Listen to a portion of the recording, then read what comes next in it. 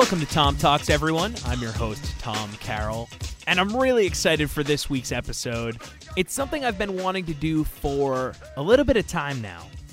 I've been wanting to have a variety of different Tom Carrolls on the podcast. Now, as a quick aside, when I first got Facebook, one of the first things I did was create a Facebook group called Tom Carroll United. And I friend requested about 250 or so Tom Carrolls, and about 100 accepted me. And as they accepted me, one by one, I would invite them into this Facebook group called Tom Carroll United. So there's about 100 or so of them in this group on Facebook, and here and there, I'll randomly get a Tom Carroll accepted your friend request thing, 10 years later, or however many years it's been, and I'll invite them to the group. And it's just a fun thing.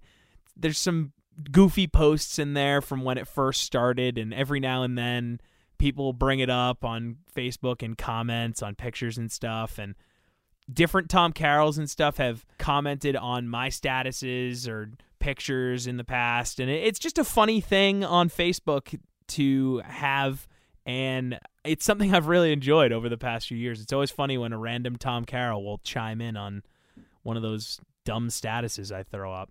So I want to talk to a different Tom Carroll every few weeks here, and we'll call it Meet a Tom Carroll. So for the inaugural Meet a Tom Carroll, we have on the world-famous Santa Tom.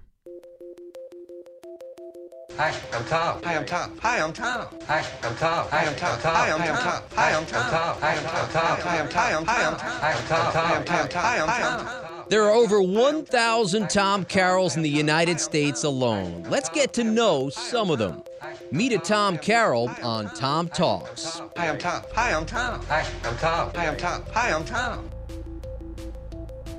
All right, Santa Tom. So when did you start, impersonating Santa Claus, dressing up as Santa Claus? I don't know the right way to describe it. How do we start as a Santa? Yeah, as just a Santa. Okay. Yeah, just a Santa. Yeah, you start becoming Santa. It's one of those things where you believe in Santa, you don't believe in Santa, you look like Santa, you become Santa. So it's not really by choice. Well, it is. Took the kids to the mall to get Santa Claus picture done, and the Santa on the set looked at me and said, hey, when we're done here, wait a second. And I said, okay. So I waited a second. He goes, have you ever thought about being a Santa? No, not really. What is this, like a fat joke or something? And he said, no, you've got the look. You've got the beard. Of course, it's the wrong color because it's brown. But he said, he gave me his business card and said, if you decide that you ever want to be a Santa, please give me a call and we'll see what we can work out. Wow. It was that easy. So is there like a Santa coalition, a Santa group that you joined? Is there a Santa's union? There are several Santa groups. In Virginia, I belong to the Virginia Santas group. We're pretty informal. No yearly dues. No, you don't have to have a beard. You can have a beard. It doesn't matter. We're pretty open to anybody who is an impersonator or whatever you want to call it. The impersonators. I'm sorry I offended you by calling it an impersonator. No, that's okay. And the reason I say that is basically it's kind of funny because the first couple of times you put on the suit, you feel kind of funny and you feel kind of out of place. But these days I have people walk up to me and ask me if I play Santa. And I tell them, no, I become Santa. You kind of get a personality shift, and I know it sounds a little twisted, but really we all try to, at least for the greater majority, there are the odd men out that are in it just for the money and that kind of thing, but for the greater majority of them, the guys are trying to do something good. It's almost a calling for most of the guys. Oh wow. Once you've tried it, it's really hard to give up. Like I said, the Virginia Santas is a group probably of about 60 guys. We get together for lunch 2 or 3 times a year. We do a weekend out in Buchanan, Virginia, where we do education and we swap stories. And, because there are some situations that you can get into as a Santa that you want to make sure you say the right thing at the right time, that you don't make promises you can't keep. there is a Santa Claus oath that we all try to live by. We realize we're not the man that lives at the North Pole and drives flying. Well, I'm glad you realized that. Yeah, me too. There are probably some people who don't. Yeah. But we all try to do the good we can do where we can do it. Well, so a few things that I want to unpack there. The oath and the different situations that you can get caught in. Let's start with the oath. What is the Santa oath that you have to take? Well, you don't really take it. You take it to yourself. I mean, there are ceremonies, of course, where you can go and take the Santa oath, and it's 200 or 300 guys taking it all at the same time. It basically says that you realize that the only gift you can give is of yourself, and that you try to be well versed in the knowledge of Santa. That you listen to children's dreams, you pay attention to them, and you give them an adult that listens. Oh, wow, that's really easy. It's very simple. Yeah. Sounds like, doesn't it? I was expecting it to be much more complicated, but no, I feel like that's a very clean, easy, just mantra to live by as a Santa Claus. It really is. There are a couple of websites that you can go out and see and see what the Santa Claus oath is. I didn't give you a verbatim. I gave you kind of the Reader's Digest condensed. Okay. But that's what it boils down to. So what are these different situations that you can kind of get into that you guys all talk out at these conventions or these meetups? Okay, if you've got a child whose parents are going through a divorce, mm-hmm. or one parent that's died, a lot of us are involved in hospice care, where we'll go out to a family that maybe has a member that's not going to make it to the next Christmas. Mm-hmm. We do a lot of both post and pre-deployment stuff for the military. There's a group called Santa America, which I also belong to. We do a lot of military support. We do a lot of autistic children's support. We try to provide because children that have autism don't wait in line well, mm-hmm. And they really shouldn't have to. Right. So we try to provide them with a quiet place where they can come and visit Santa, so that they can get the same experience that I hate to say a regular kid, but for lack of a better term, that a regular kid can get. Santa can be pretty much overstimulating. A lot of us are pretty big guys. We wear a lot of red, a lot of white. We're pretty shocking when we show up. Mm-hmm. So we try to calm that down for, autistic, Asperger's syndrome, that kind of thing. So, yeah, we talk a lot about that. We talk about, have you gotten the lists that are 7 billion things? I've had a couple of kids this year that it's like, and I want this, and I want this, and it's like, okay, give me your top 3. and they just go down the list, and it's like, okay, you just want me to go down the aisles at Toys R Us and pick up one of each. Do you give the kids shit sometimes? You're like, oh, someone's got a long Christmas list this year. Yeah, I don't give the kids a hard time very often. I give the teenagers a hard time quite frequently, just because most of them are being good sports and going along with a younger brother, younger sister. Yeah. So I don't want to ignore them. I want them to realize that they're gonna go, they're gonna have some fun. Santa's gonna pick on them a little bit. You kind of give the adults a hard time occasionally. Uh-huh. And the funny thing is basically when you're Santa, they can't give you a hard time back. Right, because you're Santa Claus. It's kind of the ultimate immunity. Exactly. So, what does a year look like for Santa? Because I imagine December's really busy, and maybe like from Black Friday through Christmas Day is really busy. But are you doing events year round? A lot of us do, and I've done a couple of events. July 25th, you end up doing Christmas in July, so you end up doing at least one event there. Like I said, you do pre-deployment, you do post-deployment. Let's face it, I've got long white hair and a long white beard. People recognize me as Santa pretty much everywhere I go. My wife and I go to Disney World, and we get introduced in the parks as Mr. and Mrs. Claus. Which is fine. I have no problem with that. And That's awesome. Disney's been really patient about it, and you memorize all this stuff. You know the 8 reindeer. You know that. Well, actually, you know the 11 reindeer that kids ask about most. You know the names of the popular elves. You know all this stuff, and then you walk into Disney, and a small child walks up to you with an autograph book and says, "Santa, can you sign my autograph book?" And you suddenly go, "Oh my gosh, I have no idea how to sign Santa's name." So you kind of fake it the first couple of times, then you go buy a calligraphy pen and practice for a while and go, okay, I got this. And that's basically the kind of things we warn each other about. It's like, hey, I got caught looking for a Santa autograph. And most of them are like, oh my gosh, I never thought about that. So we all sit down. It's like, yeah, I did it this way. And they're like, well, I don't think I can do it that way. Well, as long as you're close, we're good. We're all very different individuals. So all of the Santa Clauses in Virginia are signing autographs at least the same way. Well, at least as close as we can get. Do you sign it as Saint Nick, Saint Nicholas? Do you sign Nicholas Claus? What's a Santa Claus sign as? I sign Be Good Santa.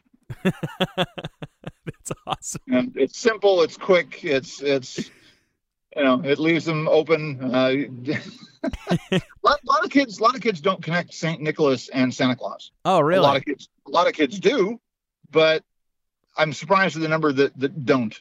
They don't realize the connection there.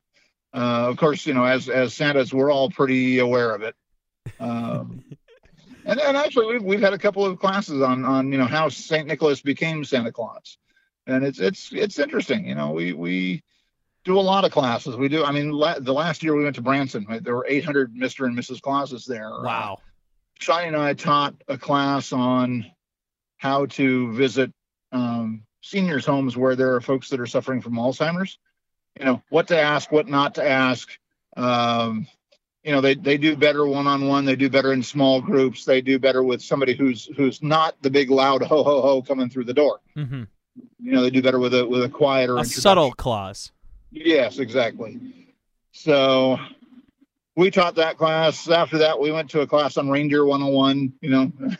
It's like, what's the difference between regular deer and reindeer, other than the fact that regular deer don't fly, and only the ancient reindeer can fly, not the newfangled ones. Interesting. Reindeer is basically just another name for caribou. Wow. So would you consider yourself to be one of the more well-versed Santa Clauses? That feels like a weird thing to say, plural. Wow. Yeah, it is. It's Santas, I guess. Wow. I would like to think so, but it's one of those kind of things where about the time I begin to think, yeah, I know everything and I know what I'm doing, and then I prove to myself that, nope, not even close yet. There's some real veteran Santa Clauses out there, and you're like... I've been doing it since, 1997. Okay, so that's quite some time. 19th year. There are some guys, like the legendary Santa in Virginia, did Thalmeyer's and the big department stores downtown. He was in the chair for 47 years. Wow. Now he was a theatrically bearded Santa, and he was the first of the Santas that was wired so that you could hear him. He had a mic with him all the time. Some of the Santas these days use what they call queuing systems, where Mrs. Claus is talking to the kids and she gets their name so that when Santa turns around, he knows the children's names. So it's kind of magical to see the look on their face of, oh my God, how did Santa know my name and name and what I'm doing and where I live? That's amazing. And the really fun part is when the parents are caught flat-footed. Oh, because they get confused. You know his name? That's funny. So do you do Santa Claus activities with your wife? She's a tag team with you? Yeah, she used to just come along with me and handle traffic control. And about 5 years ago, she decided she was going to start being Mrs. Claus. So she does a lot of events with me. She does a lot of events on her own. She goes to libraries and reads, Night Before Christmas and Rudolph the Red-Nosed Reindeer and the Six White Bonzers, all the classic and somewhat new Santa Claus stories. She's a certified dementia practitioner, so I kind of follow her lead when we go into some place where there are folks that are suffering from Alzheimer's. So you guys are a really qualified team of Mr. and Mrs. Claus to head into a senior citizen home. We try to be, yes. Yeah. And do I know everything? No. Do I wish I did? Yeah, it wouldn't hurt. Both of us are pretty quick on our feet. If you can ad lib, you've got a good shot at doing all right. If you're somebody that's got to do something by rote, you're sunk. What's the average age of a Santa Claus? Well, let's see. They did that in a survey last year, I think, and I think the average age is 63 and a half. Oh, okay. That makes sense. Yeah. There are a lot of guys that are in their 20s and early 30s that are theatrically bearded Santas that do very well. So I assume they have to dye their beards. Or maybe they don't. I mean, that's super white to be 20-something, right? Yeah, well, it's funny. There are theatrically bearded or fake bearded, whatever you want to call them. I prefer to call them theatrically bearded. So that's what you meant by theatrically bearded. I've been just thinking it means very just flowing beard. I didn't. I didn't know that meant like a fake beard. Yeah, no, they've normally spent $1,500 to $2,000 on a yak hair beard. Wow. They're gorgeous. They last a season, maybe 2 seasons, and then need to be replaced or rebuilt. Us real bearded Santas, it just kind of grows wild on the chin, and you keep it in line, and you use a lot of product to make it white and to keep it in line, and make it nice and round and full, and look like all the cartoon Santas. Yak hair, the best type? Yak hair seems to be the preferred hair, yes, because it's thick, it's long, it looks right. It's white. I mean, it's white. It looks good, and there, of course, there's the big fight every year between the theatrically bearded and the real bearded Santas. There are groups of both that the other cannot belong to. I belong to IBRBS. It's the International Brotherhood of Real Bearded Santas. The advantage to that is we all pool our insurance needs, and so we get pretty good deals on performance insurance. That's awesome. Yeah. Wait, so how many different Santa Claus unions are you in? Well, it's not really a union. It's a... I guess groups. Yeah, would be a better word. I belong to the Colonial Santas, which is the International Brotherhood of Real Bearded Santas in Virginia. I belong to the Virginia Santas, which is both theatrically bearded and real bearded Santas, and we just kind of hang out and have fun together. I used to belong to Forbes. I didn't renew in that because that's pretty much just for West Coast Santas these days. So really, I'd consider myself belonging to 2. Okay. I don't know why. I just felt like we had already named a bunch of them, or maybe you had just. I was like, how many Santa clubs is this guy in? I respect it. Yeah, there are a bunch. Well, you figure there are about 11,000 guys in the U.S. working as Santa. Wow. And some of them live the life. I mean, they keep their house decorated for Christmas year round. They wear red. They they have the real beard. They look the part all the time. The advantage to a theatrical beard is you can take it off, so you can take off the personality. When you're a real bearded Santa, people recognize you as Santa no matter where you go. So it kind of always keeps you on your best behavior. You can't go down the freeway flipping people off and cutting off cars and doing horrible things. I was kind of joke that being Santa keeps me off the streets and out of trouble. So. Do you ever have a group of small people following you around to help you make toys? I have worked with several small people. Yes. Is that the correct term these days? Small people? I think they call themselves little people. Little people. Okay. Yeah. Okay. I know that it's like kind of a sliding scale as to what they like to be called. So okay, little people. I think it's anybody 4'9" or under. Okay. Do you carry around a sack of toys at all times? I carry either coins that say, caught being good by Santa, or I carry, a business card size thing that says caught being good by Santa. And if you see somebody who recognizes you as Santa and you are not signing or maybe signing an autograph for them, you can give them a card and it makes them feel good and gives them something that they can put in their souvenir book. And, these days with, the card companies and that kind of thing, you can order 1,500 cards like that for nothing, for $10 or less. And it's fun to see the kids have a good time. And, they see the card, makes them feel good, makes you feel good, giving them something. Their parents go bananas about it for a couple of days. And it's not a bad thing to have something to give them. Just a little trinket. Yeah, I mean, it makes people feel good. Yeah, I've had people walk up to me, like we were at Disney one time, and Dad walked up to me and said, my two kids over there, they think you're Santa Claus. And I said, really? And he goes, yeah. I'm sorry. And I said, no. They're right. And I handed him a couple of candy canes that I just happened to have in my pocket. He was like, oh, my God, you are. And he walked back to his kids and had a candy cane and sat down and was, I think, somewhat flabbergasted. That is incredible. It's a fun hobby. One of the guys was quoted as saying there are a couple of Santa Claus movies out. One of them is called They Wore the Red Suit, which is pretty good. There's another one called I Am Santa. Now I've never seen that one, so I can't comment one way or the other. I've heard good things about it. I've heard bad things about it.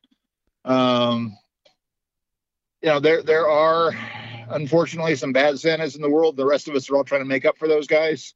Santa, like mall Santas, have an undeservedly bad reputation of being drunkards. Right. And that's probably left over from the 1940s, 1950s. We're a lot more professional these days than they were in the 40s and 50s. You can't just hire somebody off the street and get a decent Santa. Most of us have been to school. We've been to classes. We've got FBI background checks. We carry not only performers insurance, but unfortunately anti-molestation insurance, because there are people who will try to sue you for things. I have understandings with all my photographers that you don't take a picture unless you can see both of my hands. Mm-hmm. And that's one of the, and I hate to say it, but that's one of the reasons that Santas wear gloves. It makes them real easy to see in pictures. It just, it keeps the legalities easier. Absolutely. Now that movie Bad Santa can't be real popular in the Santa community. No, most of the Santas that I don't have never even seen the movie. Yeah. I saw it once just to say I did, and it was like, oh no, this is really, this is sucky. So I couldn't tell you how it ends. I watched probably 20 minutes of it and turned it off. Yeah, I'll be honest, I've never seen it. Oh, okay. Oh, good. I just know that it's not a good look for Santa Claus. Yeah, I would imagine. We have covered the Santa Claus business. So let's talk about the fact that you and I are Facebook friends. What did you think when you got a Facebook friend request from someone else named Tom Carroll? I thought it was fun. It's funny. I work for a company that has, I think, 6 Tom Carrolls, and just to make things even more confusing, we also have a Tim Carroll. Wow. So I get a lot of email that I probably shouldn't see. It's so finding other Tom Carrolls is just kind of a fun thing that we do. I'm surprised there are as many of us as there are. There's so many Tom Carrolls. So where I work, there's 3 just at the ESPN facility that I work at in Bristol, Connecticut. And there's like 7 in the Disney Corporation altogether. Oh my gosh. Yeah. So my corp login has the number 6 next to it. Very good. Well, I seem to have been one of the first ones. So I'm actually Tom.Carroll up, on my emails. But we have a Thomas, we have a Thomas Max, we have a Thomas J, and then we have a Timothy Max. So my brother is also named Tim Carroll. Oh, really? Yeah. So, I deal with being called the wrong Tom Carroll or my brother all the time. I can believe that. Now, did you go ahead and friend request other Tom Carrolls after you received my Tom Carroll friend request? Or were you like, yes, I have. I think I've got maybe 15 Tom Carroll friends on Facebook. Are you still in the Facebook group that I created? I think so, yes. Because I see your stuff. I see some stuff from the other guys. I don't see everything. Probably don't have enough time to go on Facebook as often as I should. But, I'm out there. People love when you comment on my stuff. Oh, okay. Well, they think it's so funny because they're like, "Oh, yes, Santa Tom commented again." Well, good. Yeah, at least I don't think I'm being obnoxious. I get accused of that a lot sometimes too. It must be in the Tom. It must be in the Tom Carroll gene. I think you're right, because I have a tendency to drift that direction pretty regularly. All right, man. Well, I really appreciate you joining me. I'm going to start to have more and more Tom Carrolls on this podcast. So you were the inaugural Tom Carroll to join Tom Talks. Well, I am honored. All right, Santa Tom. Really appreciate you joining me, and have a good holiday. Thank you, sir. You have a Merry Christmas yourself. I know it's going to be a busy day and a half for you starting on Saturday, so yeah, been pretty busy to this point. Get some rest. I know you got a lot of cookies ahead of you to eat. All right, I'm sorry. I'll stop making Santa Claus puns. They're horrible. No. Hey, if it bothered me, I wouldn't wear red. All right, man. Thanks. Thanks. You too. Have a good one. Football season is finally back. Can you name the guys that were picked ahead of you, Tom? The quarterbacks, Chad Pennington was picked in the first round. Chris Redman was picked in the third round. Giovanni Carmazzi was picked in the third round, I think.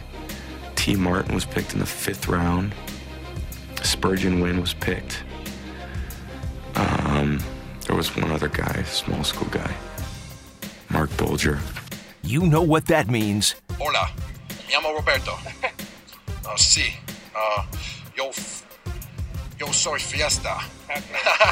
The Pats are back. Stack receivers, two to the right. Russell Wilson extends the hands he has. Wilson, quick throw. And it's good. Intercepted to Malcolm Butler. Butler has it at the one. Malcolm Butler stepped in front of the throw. And the Patriots have possession with 20 seconds to go. Tom Talks presents PatsChat. Unicorns, show ponies. Where's the beef? All right, joining me now on the phone is the one and only Butch Stearns from Fox 25 in Boston. And Butch, let's start with Michael Floyd. A lot has unfolded over the past 24 hours on that story. We saw the video of the DUI arrest. We saw the news come down about his blood alcohol content being at a level where he could go to jail for like 50 days or something crazy like that. What's the temperature around the team as it relates to this signing? Honestly, and we're talking about this on a Wednesday here before the Jets game, I think it's like, for two reasons, I think it's not a big deal at all, and here's why. And I'm not trying to downplay it. And to be honest with you, Tom, my dad was killed by a drunk driver, so I'm not downplaying. I don't want anybody to think I'm downplaying DUIs and drinking and driving. Absolutely. But it's not a big deal to them for a couple reasons. A, let's think about this. Most of these guys in this locker room don't even know Michael Floyd. As a matter of fact, an anonymous Patriots player said that off the record today. What do you want us to say? He said to me, we really don't even know this guy. So really they haven't developed a bond. Logan Ryan works out with him in the offseason, knows him a little bit. Now, here's the other point. The other point is that this team is led by so many guys who've been there, done that. Rob Ninkovich, Matthew Slater, Devin McCourty, on and on and on. Even the new guys, when you think about it, Chris Long and Martellus Bennett have been in the league for a long time, yet never tasted this. So they're not going to let anything derail what they have going for them. So really, to me, when Michael Floyd comes down to is, look, he had a problem before he got here. He's got a clean slate because Bill Belichick is telling us that he's coming into this locker room. That's Belichick's problem if he's going to have to deal with it publicly. But he's got to earn his keep here. And so I think this still has a long way to play out. As we're talking about this today, somebody asked me this on Twitter, and I responded. They said, do you think he'll play Saturday? I said, I think he's got as good a chance of playing because they want to see what they've got versus as good a chance of getting cut because this story's legs might not be over. So it's a long-winded answer, but I honestly think that they're kind of battle-tested with these type of things, and it's less about Michael Floyd than it is about the Patriots. That's really interesting because Michael Floyd is so talented. What do you think has to happen for him to get cut? Well, I think the heat would have to go on to a point where the Patriots would feel like that he would be becoming a distraction. Now, this is the same organization that dealt with Aaron Hernandez, right? So on the scale of things, I don't think that's going to happen by Saturday. And then from a simple business standpoint, the Patriots owe him a lot of money. They claimed him, and they gain one of three things. One, they gain that he could be on their roster for the playoffs, and a guy with, like you said, Tom, that talent could be a weapon for Tom Brady on a team that doesn't have Gronk and could be a difference maker to help win a Super Bowl. That's number one. Number two, by paying him the money and keeping it on, they gain a draft pick, a valuable draft pick that if he walks as a free agent at the end of the year, they get with that. And number three, if he does a mea culpa, really recovers from this, like so many people in their lives, takes one of the worst moments in his life and turns it into something positive going forward, hey, maybe they've got the next Corey Dillon, Rodney Harrison, or Randy Moss on their hands. A guy who, for different ways, I'm not saying any of those guys did those type of things, but they did have checkered past and all of a sudden became model citizens in Foxborough. Now, they got the Jets this week on Saturday. They got Miami next week.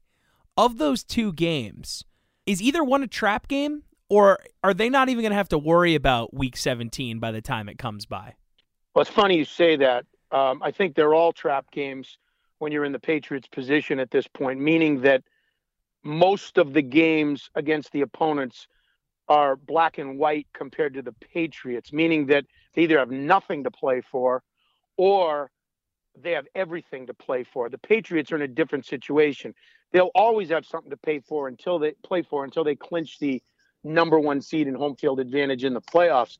But again, their battle, that was the theme in the locker room today. One of the themes about why, as the games get bigger and your families are asking about Super Bowl and your friends and Patriots fans are talking about going to Houston and home field advantage, why are you able to focus on the Jets? And they said it's pretty simple, because that's the team we're playing this week. And that's what we do. And while it's cliche and we hear it over and over again, let's be honest, for 15 going on 16 years now, Bill Belichick has been able to do that with his group, which is a different group every year. And those guys are buying in. And again, I keep bringing up Long and Bennett, but they're buying in now too. They're having the most fun of their lives at the ends of their careers because they're winning and they understand it works. Now, how have those two guys been able to influence the locker room? A locker room that's been intact for years now. How are guys like that able to come in and make an impact? You know, what's interesting, I think, is, again, we're talking about 2 decades of Belichick here. So sort of the group is much bigger than any individual. It's hard to believe that any individual, whether it's Michael Floyd with his problems or a big personality like Martellus Bennett, not that Bennett was going this route, but that could come in here and, you know, upset the apple cart. We thought about that with Randy Moss, you know, 10 years ago. Mm-hmm. We thought about that with Ocho Cinco, who didn't work out. I mean, 2 big personalities. What are they going to be like when they come in here? I mean, you either come in here and conform, but here's the interesting thing. I'm going to sound hypocritical when I say this. Chris Long and Martellus Bennett are 2 completely different types of personalities, but they're 2 players with long histories in this league. They know what it means to be a professional football player. And Martellus Bennett hasn't met a camera that he doesn't like. Long is very thoughtful when he speaks. Belichick allows those guys to be the personalities that they are. They're smart enough and experienced enough not to have anybody else have to tell them what to say.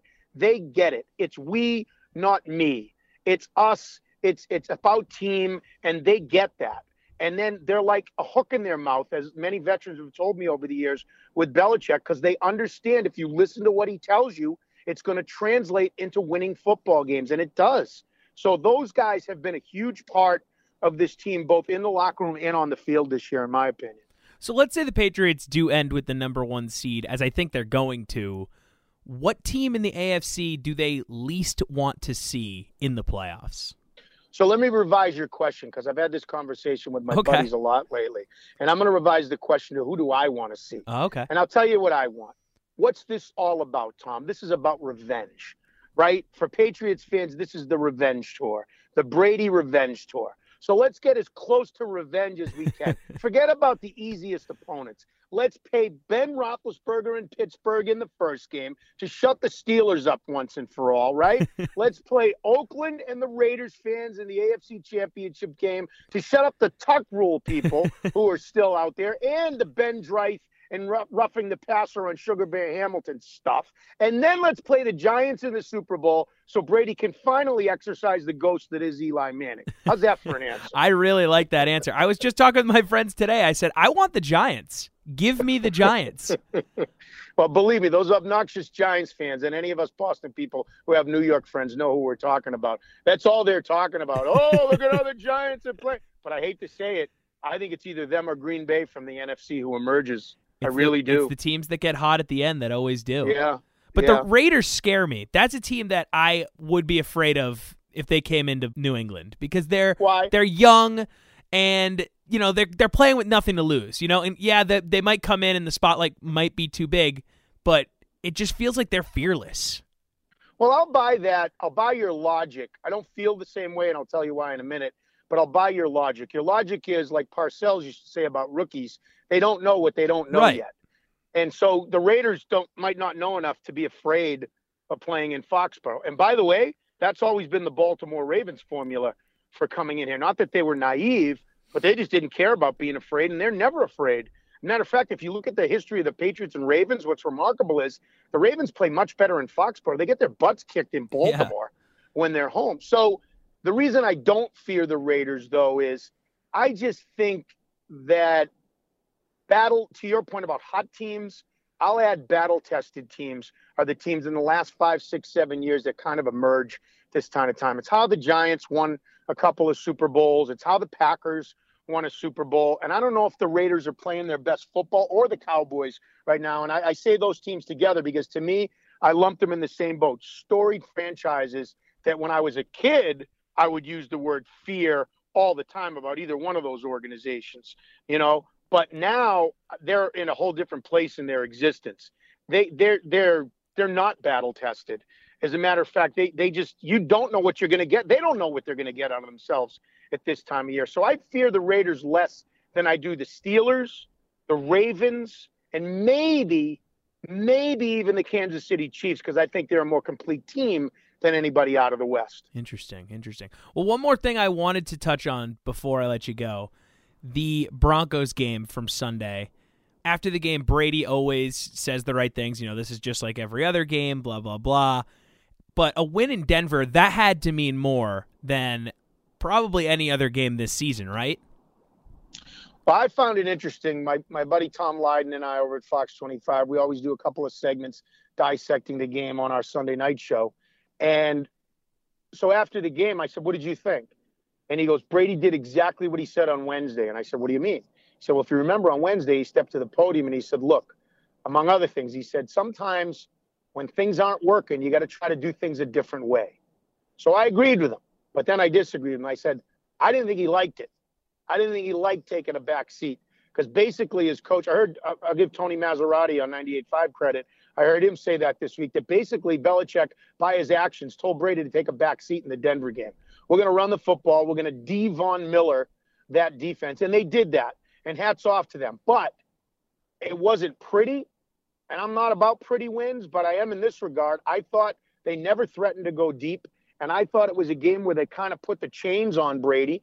And by doing that, even though they won, they left Denver an inferior offense in the game for a longer period of time than they had to. So, look, a win's a win. I hate saying that and taking that side because I like ugly wins, you know, at this time of year. A win's a win, and it is what it is. It felt like an early 2000s victory win, didn't it? You know, it felt like one of those 03, 04 era wins. Yes, it absolutely did. And let me answer your question directly. You asked about how much it meant to Brady to win in Denver. I think it meant a lot. But I think after the game, he was kind of short at that podium because, you know, that we all know he's the ultimate competitor. And it's not a me thing. I don't think it's a me thing, but I think Brady realized that he could have played a lot better in this game. He just looked a little gun shy in that game. And I think it's from those uniforms and all the, you know, it's the only team in his history that he has a losing record against. And by the way, in Denver, he had lost 7 out of the 9 games that they played there. Yeah, it was not a good record. So when he came out of that, I feel like that had to help him out a little bit. And even though it seems like Denver's not going to be a team that's going to be an issue in the postseason, just how things are shaking out right now, that has to be a good one to have in his back pocket heading into the postseason. Well, I think it was a good one to have in their back pocket for, let's just look at last year. Right. When they went into Denver, even though it was a different week, it was week 11, they were 10-0. They hadn't had a blemish all year. Chris Harper dropped that punt and they lost a game that they probably should have won. That led to them losing 4 of their last 6 games and not getting home field advantage and having to go to Denver for the AFC Championship game. We all know how that worked out. So for simple logic and math or whatever you want to say, that game meant a lot because it's the path to the number 1 seed now and home field advantage, I think. All right, Butch, Really appreciate you joining me, man. And hopefully down the line I'll have you on and we'll talk for like an hour or so, talk about your life, talk about your path, unpack the Butch Stearns, My life's not worth an hour. It's not that interesting. All right, maybe 45 minutes. Okay, 35. We'll settle on that. All right, Butch. Thanks, man. All right, Tom. Take care. All right, that's going to do it for Tom Talks this week. Big thanks to Santa Tom. Big thanks to Butch Stearns for joining me. Song of the week is going to be Linus and Lucy from Charlie Brown Christmas. We always have Charlie Brown Christmas on in the background at the Carroll home when we're opening gifts or sitting by the fire. We're all around the tree. So why not have it as the song of the week with Christmas on the horizon? Thanks for listening, guys. Have a happy holidays.